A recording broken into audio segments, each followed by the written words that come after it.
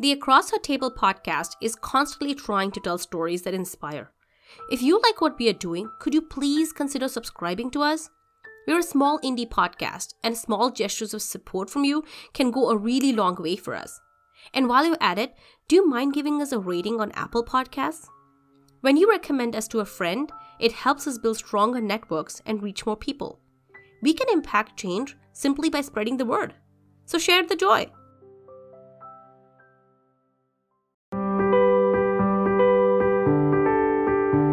This is Mifra Abid from the Greater Toronto Area, and you're listening to Across Her Table.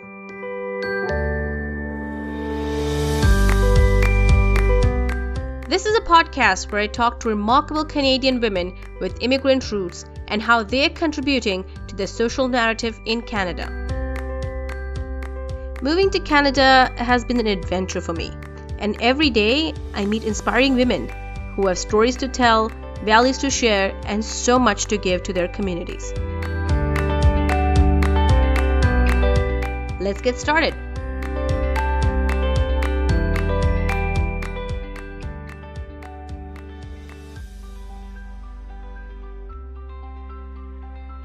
It's not every day that you meet real-life superheroes.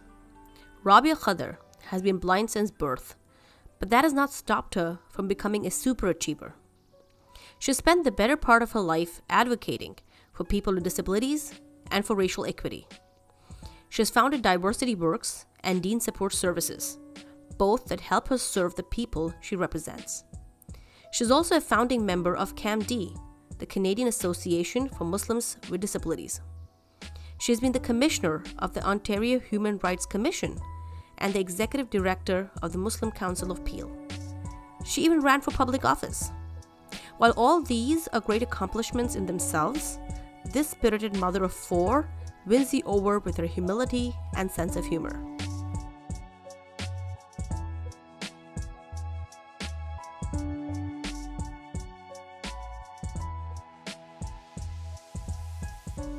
Welcome to Across the Table, Rabia. How are you today? I am great. Thanks for having me. I've been following you on social media for such a long time, and I really think you're doing a great job. Thank you. Thank you so much. So, Rabia, one of the first things we generally ask guests is, where are you from? Or basically, where are your roots from? Well, if somebody asks me where I'm from, I typically say, Mississauga, just east of Square One.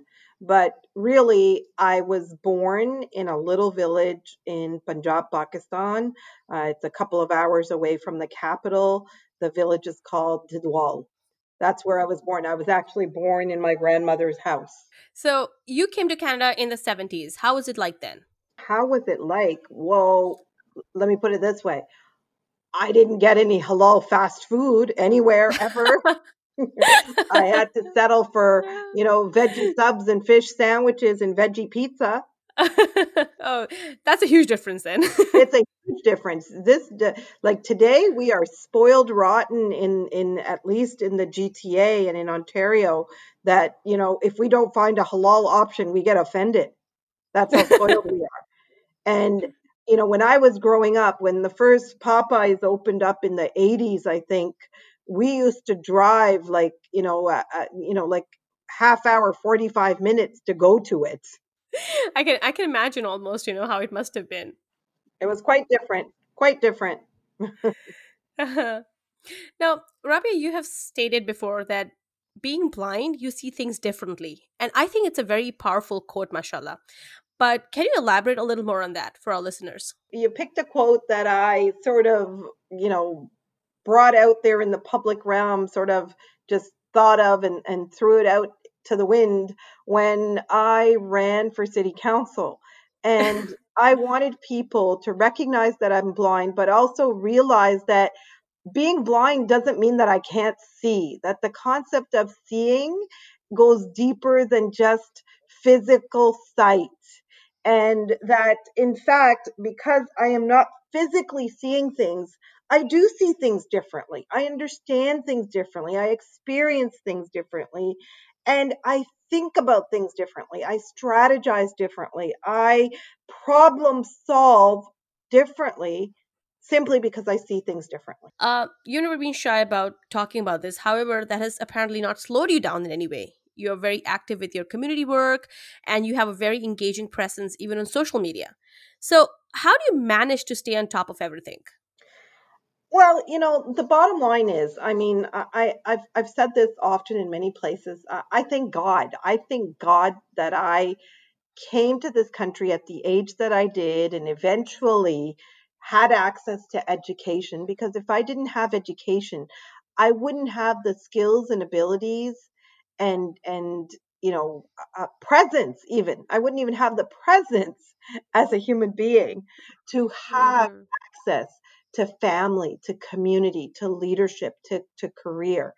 And in that process of education, I've acquired skills, literacy skills, and then ultimately access to technology that allows me to use the skills that I have to express myself, to have a presence, and to demand a presence, to be heard, not only through social media, but to be heard in the community and through media and through various platforms, to be able to speak on the issues that matter to me and to do the work that matters to me. Is there any technology or tool that you use which is particularly helpful to people with disabilities?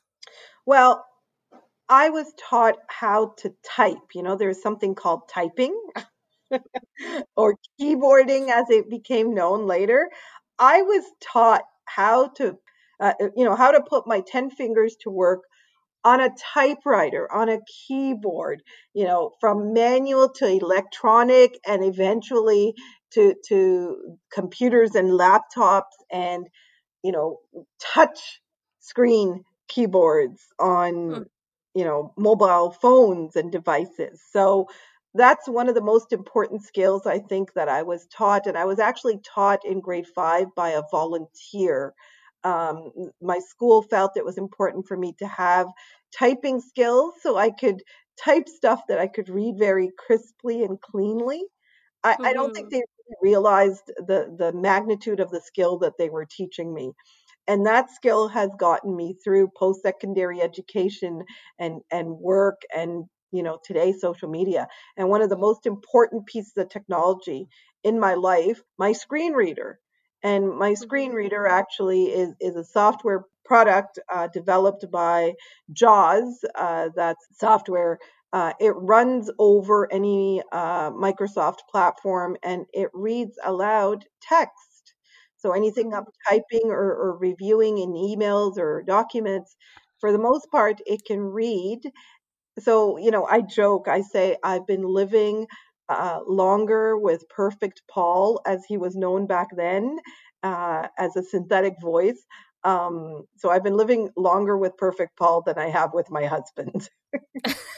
So, and since 2014, 2014, just because of, something significant I was doing in my life, I was forced to start using an actual touch screen phone, the iPhone. I was taught actually some tricks by a gentleman who is blind, who really made me believe in the iPhone and its capabilities, and it opened up a whole new world to me of how I could express myself, how I could communicate through Facebook and through Twitter and through WhatsApp and all that kind of awesome stuff.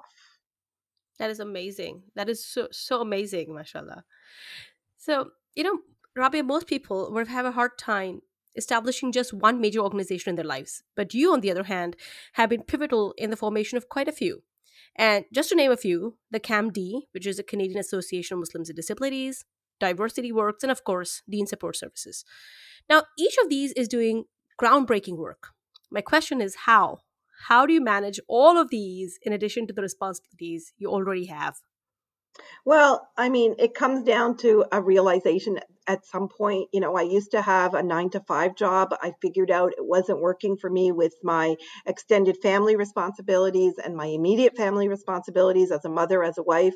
I needed to create more balance in my life. So I quit my full time job. I quit my full-time job and I decided to go into consulting. That's when I established Diversity Works. Diversity Works is a brand for human rights, equity, inclusion, and accessibility work that I've Mm-hmm. done over the years with a team of people. So it's actually my business. Mm-hmm. CAMD, Canadian Association of Muslims with Disabilities, I established with a number of friends as a result of the work that we were doing in the mainstream Mm-hmm. around the intersection of race and disability, culture and disability. So the fact that people with disabilities are not just disabled people, but they're diverse people and just happen to have a disability. So they have all these identity markers that make them a whole person. And because Mm-hmm. of all those identity markers, because we have these intersecting identities, we have race, we have disability, we have gender, we have culture, language, socioeconomic status, all this stuff at play. And that means, we need to look at the barriers we experience through that intersectional lens.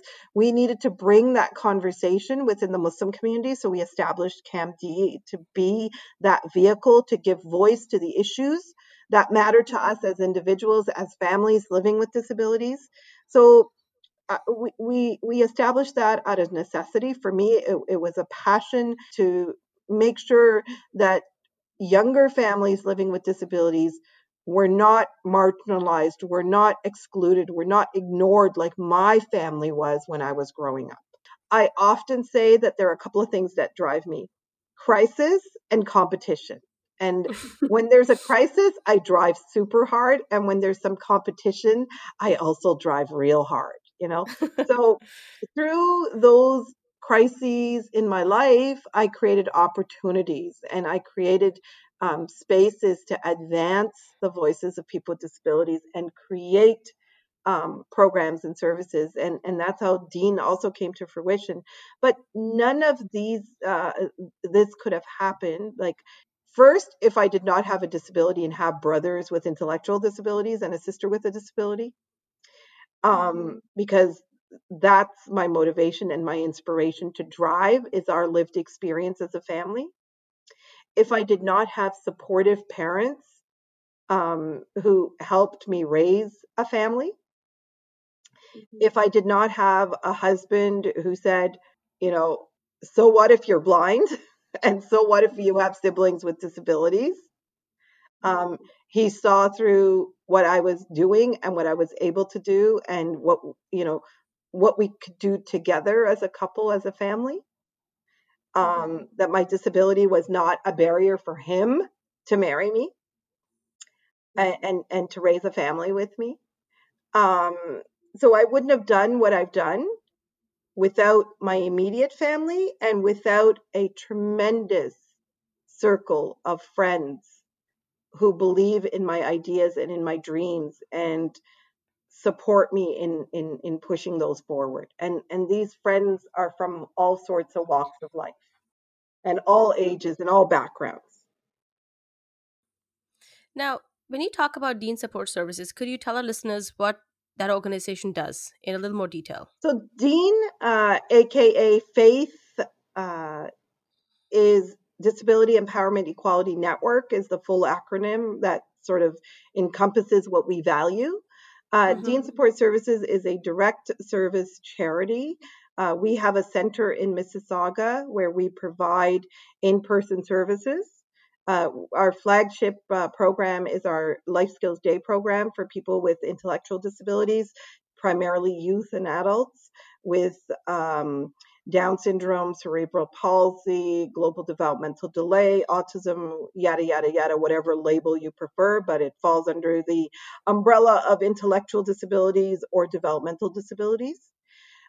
We run a network, a number of drop-in programs. So in Mississauga, in Scarborough, and in Ottawa, on Sundays, we run peer support networks, both virtual and in person. So we have a virtual network for people with vision loss. We have a network for people who have physical disabilities who wish to come together. We bring together families to network. We run annual Eid parties.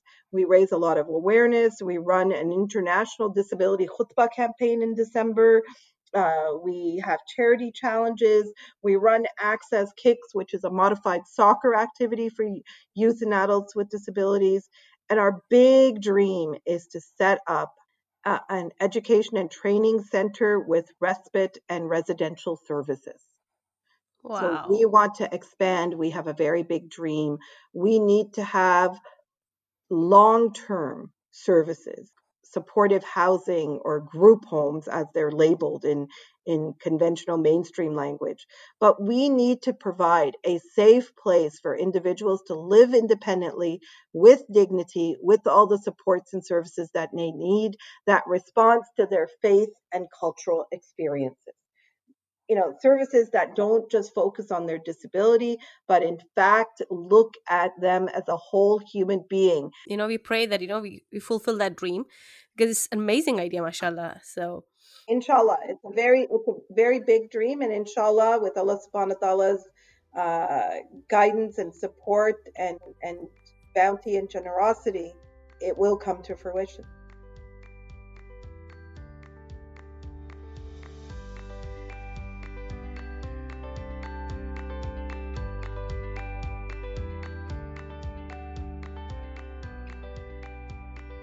is there any way that others can support your cause? Well, I've always taken the approach that our organization is in the business of raising awareness, relationship building, and fundraising. All these three elements go hand in hand. We need people to know that we exist. We need people to know why we exist and what we are doing and why it matters. We need people to know us and get to know people with disabilities in their communities who need services and supports. So we need to build those relationships. We need people to help us build more relationships with key people who can support what we're trying to do. And ultimately, we have to fundraise. We have to fundraise through various channels. People can help us in many, many different ways. People can help us through connecting us to corporate giving programs, donation matching programs.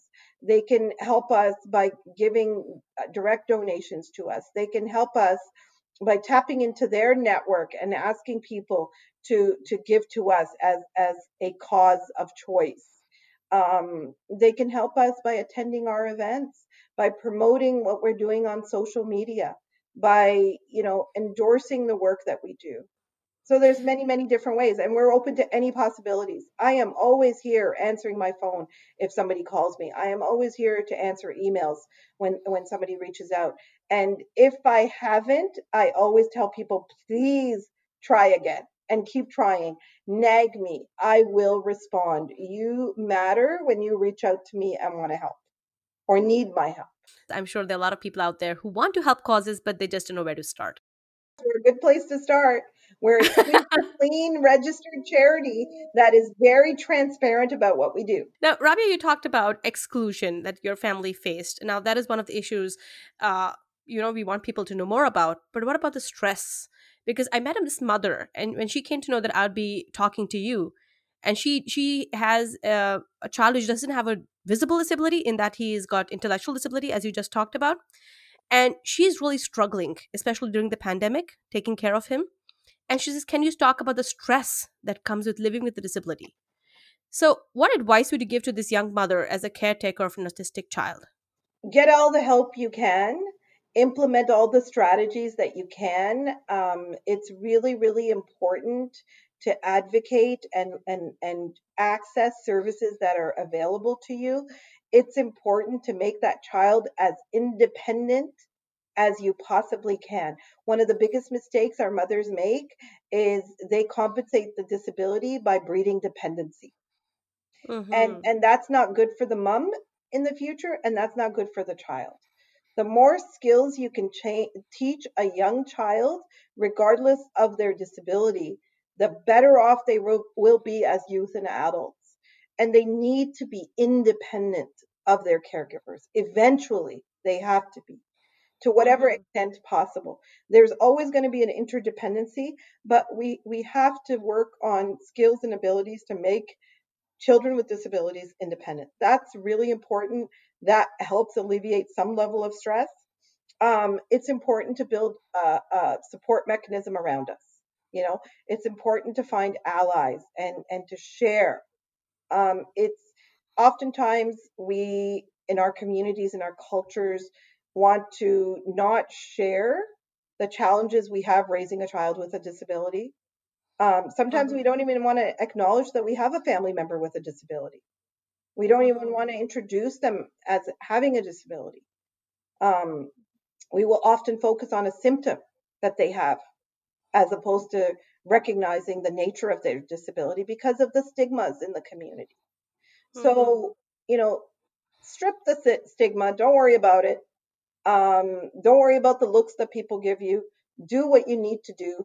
Occupy the spaces that you need to occupy with your child, and be visible, be known, and don't worry about it. Just don't stress yourself out, and don't isolate.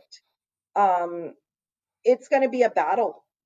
It's a lifetime battle when you live with someone with a disability as a family, Mm-hmm. and you got to build your skills to be able to do that battle and build a Mm-hmm. network of people that will support you through that battle, and always have people that you can just dump on. You know, you can just put all your feelings out without shame, without guilt. It's always Mm-hmm. important to have people like that around you to be able to talk without feeling judged or reprimanded. Um, those are some really, really important things. But at the end of the day, recognize that nothing happens without the will of Allah subhanahu wa ta'ala, and that He is the all knowing, the all powerful. Um, and He doesn't give us anything that we cannot handle. Ever. Wallahi, I believe in that. True. You know, I will testify. I swear to God, Allah subhanahu wa ta'ala, you do not test us with something that we cannot bear. We just need to recognize our ability to cope, to manage. We need to find our resilience. We are resilient as human beings. We just need to recognize that and find it, discover it, and exploit it, in fact. Mm-hmm. So you know, to her, I would say you have an opportunity. It's tough. It's often sad and lonely. And you grieve. And all those feelings for a mother are normal. A lot of times, society, you know, especially very religiously inclined people and well meaning people want us to romanticize the blessing of having a disabled child. Alhamdulillah. But it's a lot of work. It is very difficult. It's very painful. It's very sad. It can actually shake your faith, but you have to come back and strengthen your faith and strengthen your resolve, because you have an opportunity to do something in this life. You have an opportunity to do something that is really unique and different, and it's your duty to go with the flow. And you will Mm-hmm.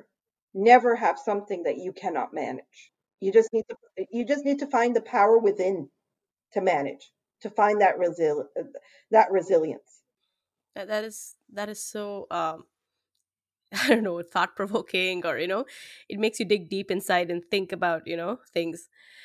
Uh, how can the others help as a society? You talked about stigma. You talked about excluding people with disabilities. Now, how can the others be allies? How can people without disabilities make spaces more accepting?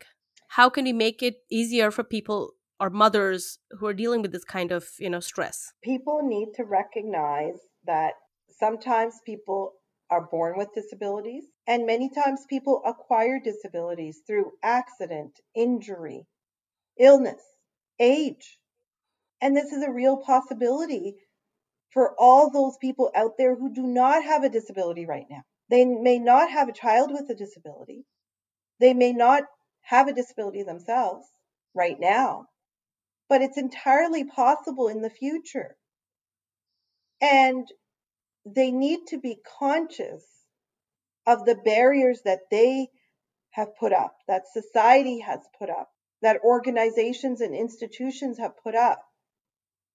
They need to be aware of those barriers and they need to remedy those barriers. They need to champion the removal of those barriers because not only is it the law and not only is it a human right, but it's an obligation on society as a whole.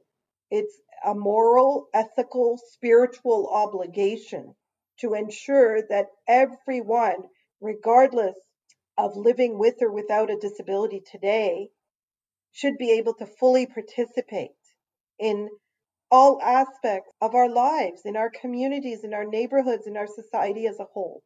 Rabia, you could have focused on just disabilities as your advocacy point. Like that is the only thing you could have chosen to do all your life, but you didn't stop there. You have been very vocal in support of racialized minorities, marginalized groups too.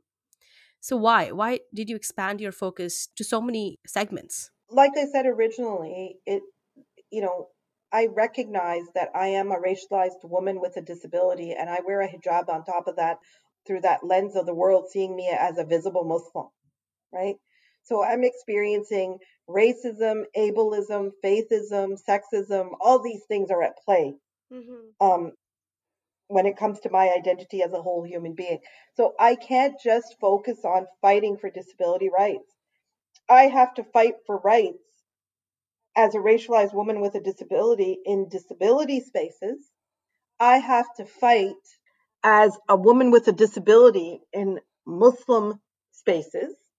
I have to fight as a woman with a disability in cultural spaces, and I have to fight as a woman with a disability in racialized spaces because all those spaces do have people with disabilities, and the disability community has diverse people with disabilities, and there needs to be a recognition. If we are to make inclusion happen, inclusion doesn't just happen in a disability silo. And inclusion doesn't just happen if somebody accepts me as a disabled woman. Inclusion happens if we truly look at people in a holistic way within all those so-called categorizations of marginalized communities or whatever we want to call them. Now, I remember a quote that you made with regards to being racialized, being women, and etc. And you said, quoting you here, is that you said that Muslim women should be seen and heard, loud and proud, should be viewed as contributing citizens, as speaking for themselves, actively engaging with people to break stereotypes, to raise awareness and dispel the myths. On these lines, what is your advice to people who are trying to raise awareness and start a dialogue? Discover your passion, look at your skill set, look around in your network and do something. Just do. Don't think too hard. You know, like you doing a podcast, Mifra, I'm so proud. I'm so impressed with your idea. Branding it as across her table. Like this is awesome. Thank Um you. and it's fresh and we need to start doing more of these things. We have tremendous skills and opportunities, and we often use as women the excuse that, oh my god, I'm so busy, I have so much housework and cooking, and I have to take care of my kids, and I have to do this and I have to do that, and da, da, da, or I work. And you can do all that. Busy people do more than complain about being busy. To Women can multitask. They have to stop using the excuse of busy, and they have to put on their, creative hats and find ways to contribute. And I've always said this, from, simply contributing at a school bake sale to volunteering on committees and to creating entrepreneurial opportunities and networking and letter writing, whatever way, shape, or form, you have to contribute. You need to recognize the challenges that you face in your life, and you can't just sit back and complain about them. You have to do something. That's the bottom line. and do it and show people what you're able to do and solve problems for yourself and others around you. And they don't just have to be quote unquote Muslim problems. Mm-hmm. They're just, day-to-day things that impact your life, and you recognize that they impact the lives of others. So it could be issues around seniors, it could be issues around the environment, issues around, access to jobs and skills. Just recognize a barrier that you're facing and find an opportunity to remove that obstacle. And you will find other people that will stand right along with you. And like I told you, crisis and competition drive me. I think that's one of the takeaways. So when I meet a crisis, I'm going to think, what would Rabia do? So thank you so much for coming on the show. It has been a really inspiring conversation. Well, I'm inspired that you're doing this. I think this is a wonderful format, and I want to definitely see more. Thank you. Thank you. That is so encouraging. If you like this episode, please subscribe to us on Apple, Spotify, Google Podcasts, iHeartRadio, or wherever you get your podcasts from. We would also love to hear from you. Follow us on Twitter, Instagram, and Facebook, or just email us at feedback@acrossatable.com.